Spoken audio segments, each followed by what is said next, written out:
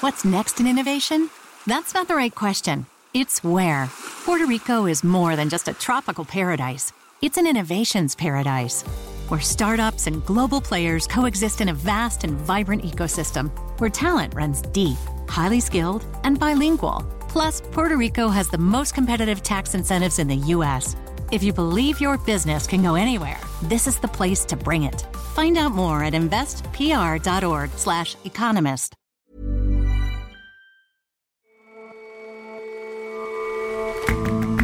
Hello and welcome to The Intelligence from The Economist. Today, from London, I'm your host, Jason Palmer. Every weekday, we provide a fresh perspective on the events shaping your world. In America, there's been a crescendo of calls to reform the police in recent years, particularly in the wake of senseless killings. Our correspondent visits 2 alternative policing programs to see how they're playing out. And we take a look at a British book that consistently tops the bestseller lists, decade after decade. In its pages lies a narrative of slow cultural change. Millions of people have read it, studied it, to extract its essential wisdom, the rules of the road.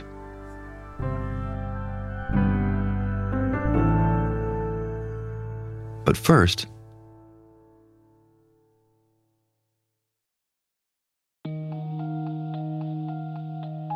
many thought that Russia's invasion of Ukraine would be over in mere days. But 11 weeks on, the war continues, and continues to change in its scope. And it's changing the multilateral order, stiffening the spine of the NATO alliance, and perhaps expanding it. This morning, Finland's Foreign Minister Pekka Haavisto signaled his country's intent to join. The accession of Finland would strengthen the security and stability of the Baltic Sea region and Northern Europe. Finland is a regional security provider and would further strengthen NATO as a future ally. That would double the border that Russia shares with NATO-allied countries. For Ukraine, military and economic assistance just keeps coming. American lawmakers pledged another $40 billion worth this week. It's about democracy versus a dictatorship. Democracy must prevail. But what does it look like, as of now, on the ground in Ukraine? Well, the war has been going on for 2.5 months, and it is grinding towards a stalemate. Chris Lockwood is The Economist's Europe editor. The Russians have failed completely in their main objective, which was to take control of the whole country, but they are still pursuing their secondary objective to take control of the Donbass region in the east. But the Ukrainians are fighting back very hard, and it looks to me as though this conflict could go on for quite a lot longer now. Which was exactly the fear when Russia changed its tack in focusing on eastern Ukraine. How do things look there right now? So about 6 weeks ago now, the Russians reframed what they were trying to do and said that they were withdrawing from the north, the area around Kyiv, the capital, to concentrate on the east of the country and south. And most of the fighting now is going on in the east. What the Russians' principal objective has always been was to secure the Donbass region. At the beginning of the war, only occupied about a third of that region, which composes of 2 provinces, Donetsk and Luhansk.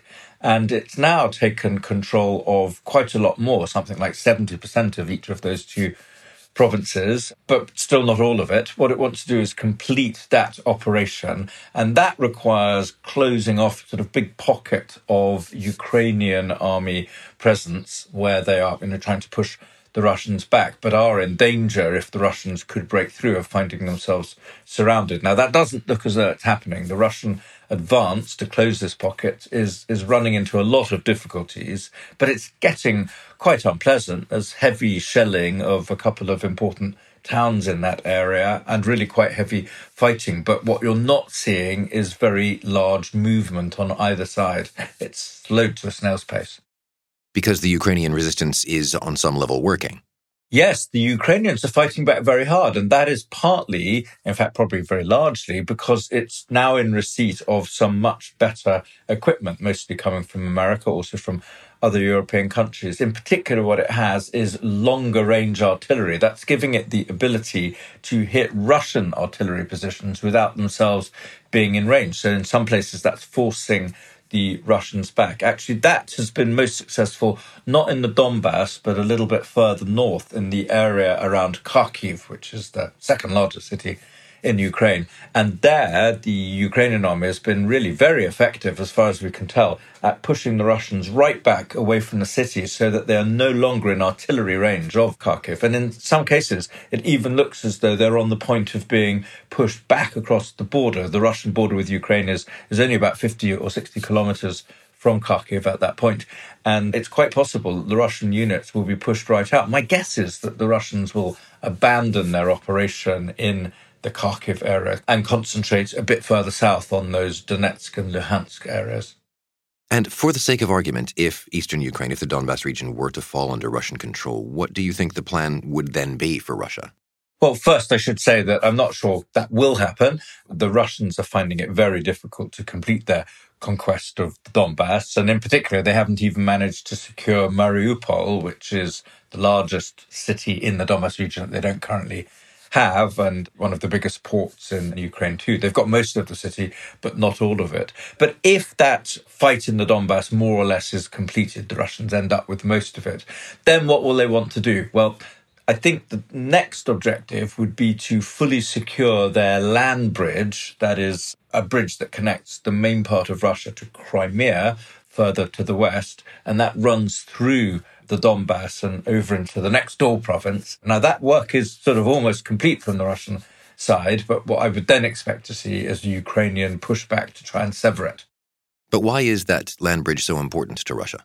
Well, in 2014, Russia annexed Crimea. And when they did that, they created a problem for themselves because Crimea is not connected by land to Russia. The only way to get to it was by sea. And then subsequently, an actual bridge across the Strait of Kerch was built. But it's extremely vulnerable. It's not any secure way to keep Crimea supplied and connected to Russia. So an objective has always been to securely connect Crimea back to Russia. And that would also have the advantage in Russian eyes of denying the Black Sea coast to the Ukrainians, which would have a strangling effect on its economy, since so much of its business consists of exporting things like grain that really have to be moved by sea. We've talked about Ukrainian resistance in the north and Russian gains, slow though they may be, in the east. What about the south? Well, the south is another area that will become very important, I think, in the weeks to come as the Ukrainians try to push the Russians back. The Russians are still in the south trying to keep on pushing. Their advance out towards the west has stalled at a place called Mykolaiv, which is north of Crimea, but to the east of Odessa. Originally, the Russians plainly wanted to drive their advance along that southern part of Ukraine all the way to Odessa, which is practically as far to the west as you get. But that hasn't happened. Odessa has not come under direct attack. It gets missile strikes from time to time, nothing from artillery. They're far too far away for that. Odessa is a great pearl in Russian eyes, a beautiful city founded by Catherine the Great. And I'm sure they wanted it, but they also didn't want to destroy it. And I think Odessa has blessedly been spared the fighting, and that will continue. And so far, we've only been talking about how the military bit of this will progress. What about peace talks? Have they stalled entirely? Peace talks have not stalled in the sense that they are supposedly being carried on by Zoom. There haven't been any face-to-face talks for many weeks now, but they are at a low level going on. I don't think they're making any progress at all, but the mechanism is still being kept alive, I think, for the future when perhaps a settlement of some kind will have to be addressed. But I think we're very far off that yet. We need to see how the situation in the Donbass settles. We need to see whether Ukrainians really do intend to mount a counterattack in the south to break this land bridge and perhaps to liberate the province of Kherson. That's the one immediately north of the Crimea, which the Russians have occupied. They'd very much like to get it back, the Ukrainians. So I think until all of that has resolved a bit more clearly, we won't really be in a position to do anything substantive at the negotiating table. And what about the prospect that some sort of resolution might be reached by ceding territory? Volodymyr Zelensky said in earlier stages of this that not 1 inch of Ukrainian territory would be given away. But now, as this is so costly for both sides, one wonders whether that might yet happen. Well, it seems to me that the Ukrainians are in quite a bullish position. I've just returned from Kyiv and talked to many of the senior people there. And there is a sense that they can get back pretty much all of the territory that was taken by the Russians since the beginning of the invasion. And that therefore, politically, it would be very difficult for them not to do that, for them to end up giving the Russians anything. People are genuinely outraged by what Russia's done, by the terrible war crimes that were committed in suburbs north of Kyiv in particular, and what's happening in Mariupol too. So they will push back very hard, I think. On the other hand, getting the Russians out of this territory is also perhaps going to be difficult. So we have to be prepared, I think, for a conflict that will drag on for quite some time. Chris, thanks very much for your time. Thank you.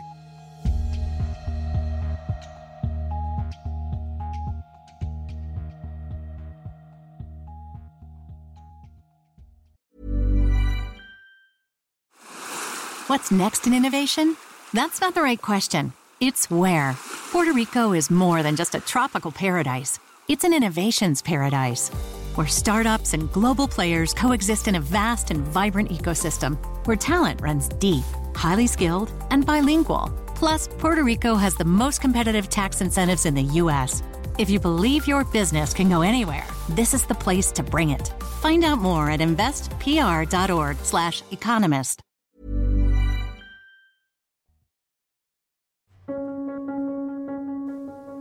The sad truth is that it could have happened anywhere in America, but it happened on a street corner in the country's 46th largest city, Minneapolis. George Floyd's murder 2 years ago this month at the hands of a police officer sparked some of the most widespread unrest America has ever seen. In many places, the tragedy prompted long overdue questions about how the police are trained, how they're funded, and how they should deal with those who are vulnerable. In other places, innovation is already underway.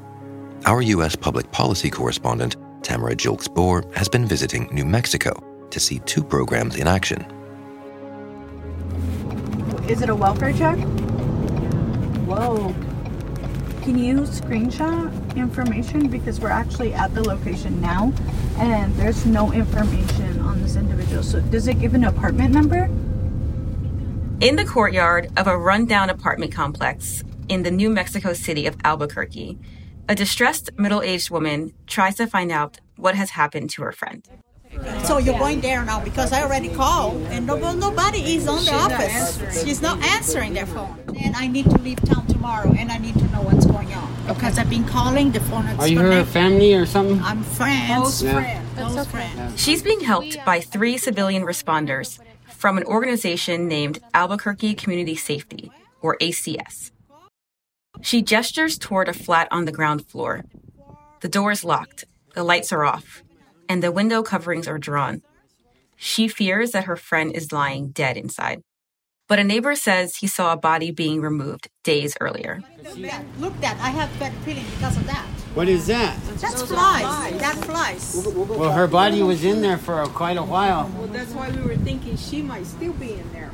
Yeah, but not they took her. One of the ACS responders calls the complex's management and confirms that the woman's friend had died and her body was taken away. Thank you much for coming. Thank you so much I for your help. appreciate it. I really appreciate it. The team comfort the woman before returning to their vehicle.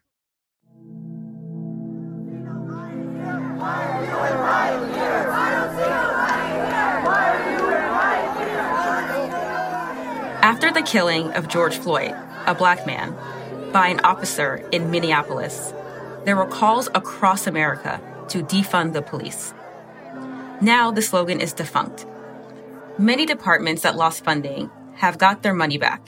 In aggregate, spending on law enforcement rose slightly in 2021. But what many advocates of change were actually hoping for was a reallocation of funds and responsibilities. Quietly, local governments have been doing this in a variety of ways. Albuquerque city government set up ACS as a third branch of public safety. Its teams vary in makeup, some with a police officer and others without. They respond to emergency calls involving mental health, substance use, homelessness, and other public health issues. One of the responders, Colin, a former officer, says in many situations, it's more helpful for someone like him to attend than the police. Yeah, that's one of the things that I've definitely noticed as an ACS responder is not having that gun and just looking, having that intimidating look. People really just, their stress levels, when they immediately realize that we're not police, goes from, here to down here. It's a very pleasant surprise for me to, be able to talk to people and just be able to listen, rather than talking to try to see if they have information or things like that. I mean, with ACS, I can really just talk to people and listen to their stories and then try to help them accordingly. These units provide welcome relief for police departments, as the majority of calls do not involve a crime.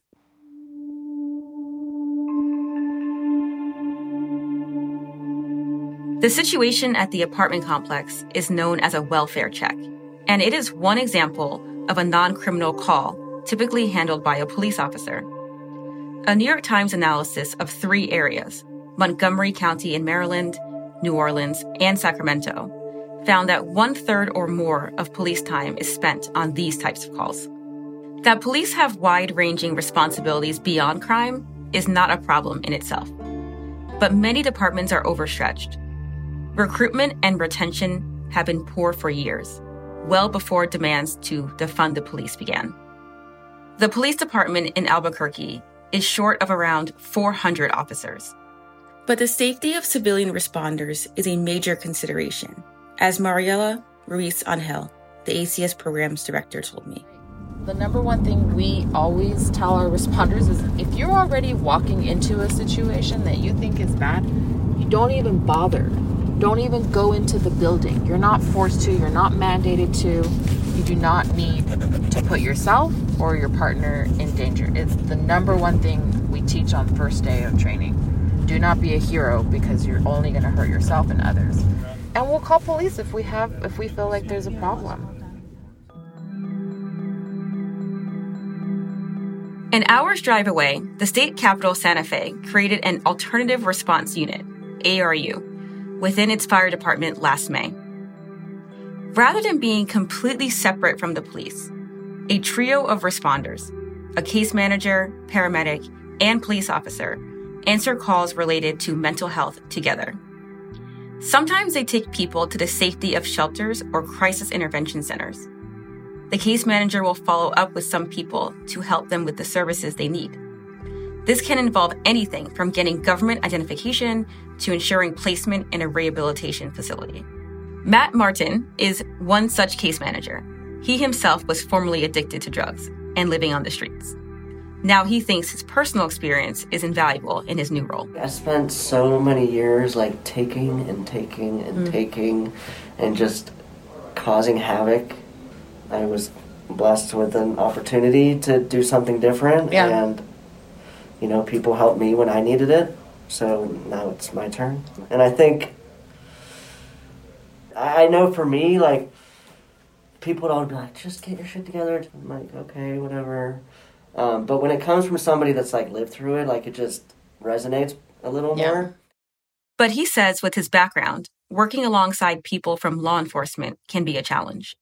So I used to go to meetings at the PD with all these officers and the DA, and I'm I used to run from you people. I felt super uncomfortable and super humbling. It took quite a while to get comfortable with that. And, even with law enforcement, a lot of times, when I do a ride-along or, our ARU officer, I'll let them know that I'm recovery. And I think that's important for them to see, because I know they get frustrated and they're just a fucking junkie or whatever. And it just, I hope that it'll show them, whoa, people fucking change and people can do good things. Yeah.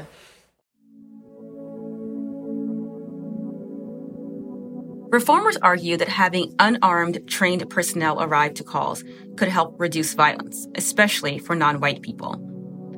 Among rich countries, America has the highest rate of civilians killed by police, 33.5 people per 10 million residents, more than triple the rates in Canada and Australia. Black Americans are over 3 times more likely than white people to be killed by law enforcement. Reducing interactions with armed officers could be part of the solution, the thinking goes. More time is needed to know which type of program is the most effective, and how much police intervention is still required. These experiments also require more money, not less, to get started, which may inhibit their spread. Other areas trying similar things include Eugene, Oregon, a pioneer, and Chicago, as well as Charlotte, Mecklenburg in North Carolina, and Phoenix, Arizona. But in New Mexico, the innovative approaches look promising.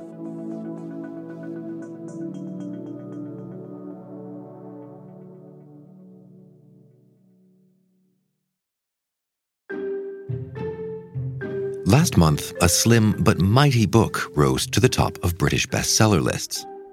Some would argue it deserved that position, given its iconic illustrations, its prose as familiar and powerful as poetry. If you have to step into the road, look both ways first. Always show due care and consideration for others.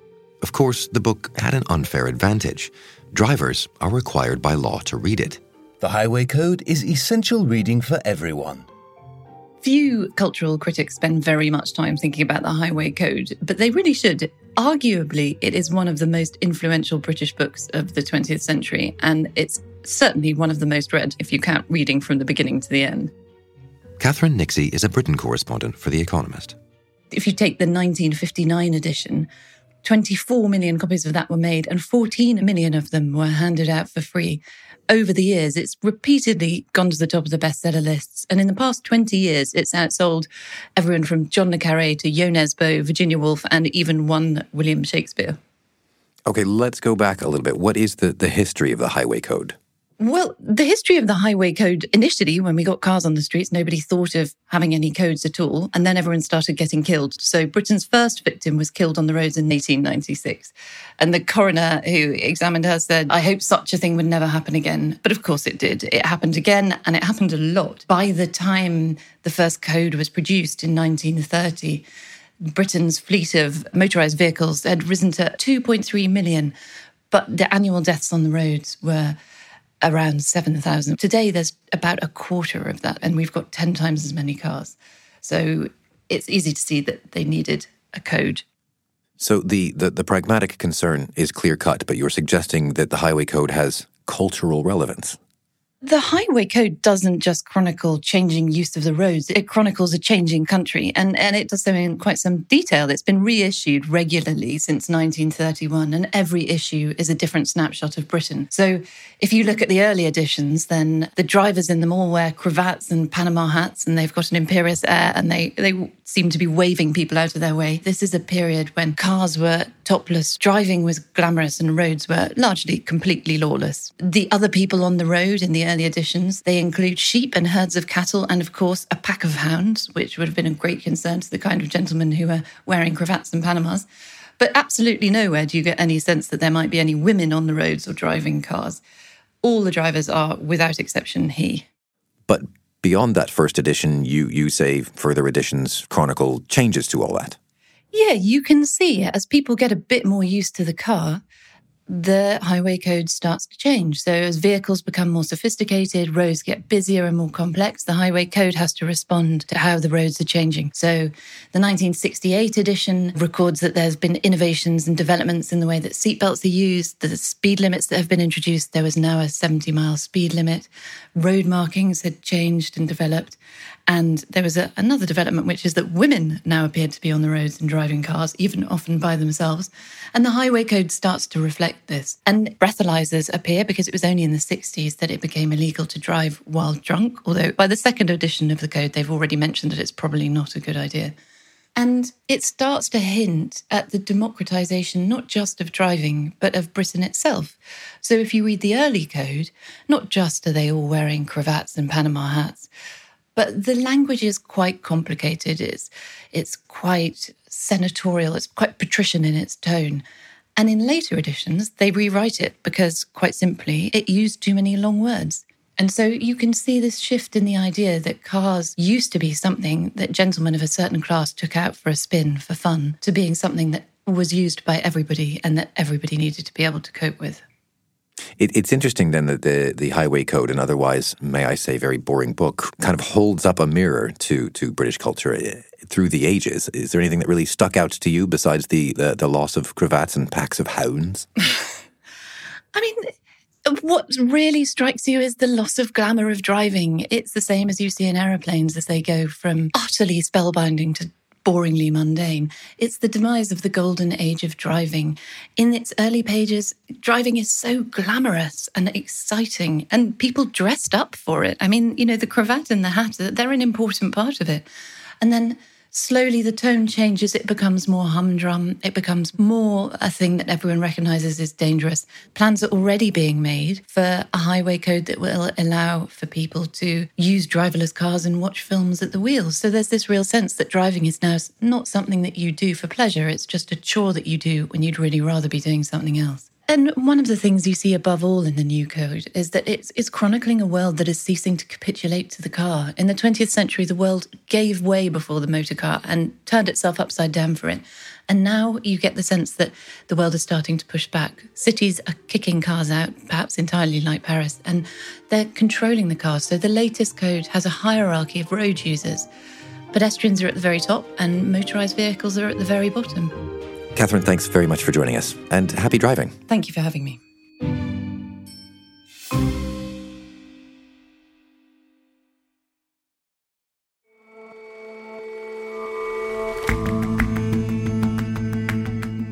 That's all for this episode of The Intelligence. Let us know what you think of the show. Drop us a line at podcasts@economist.com or leave us a rating wherever you listen. We'll see you back here tomorrow.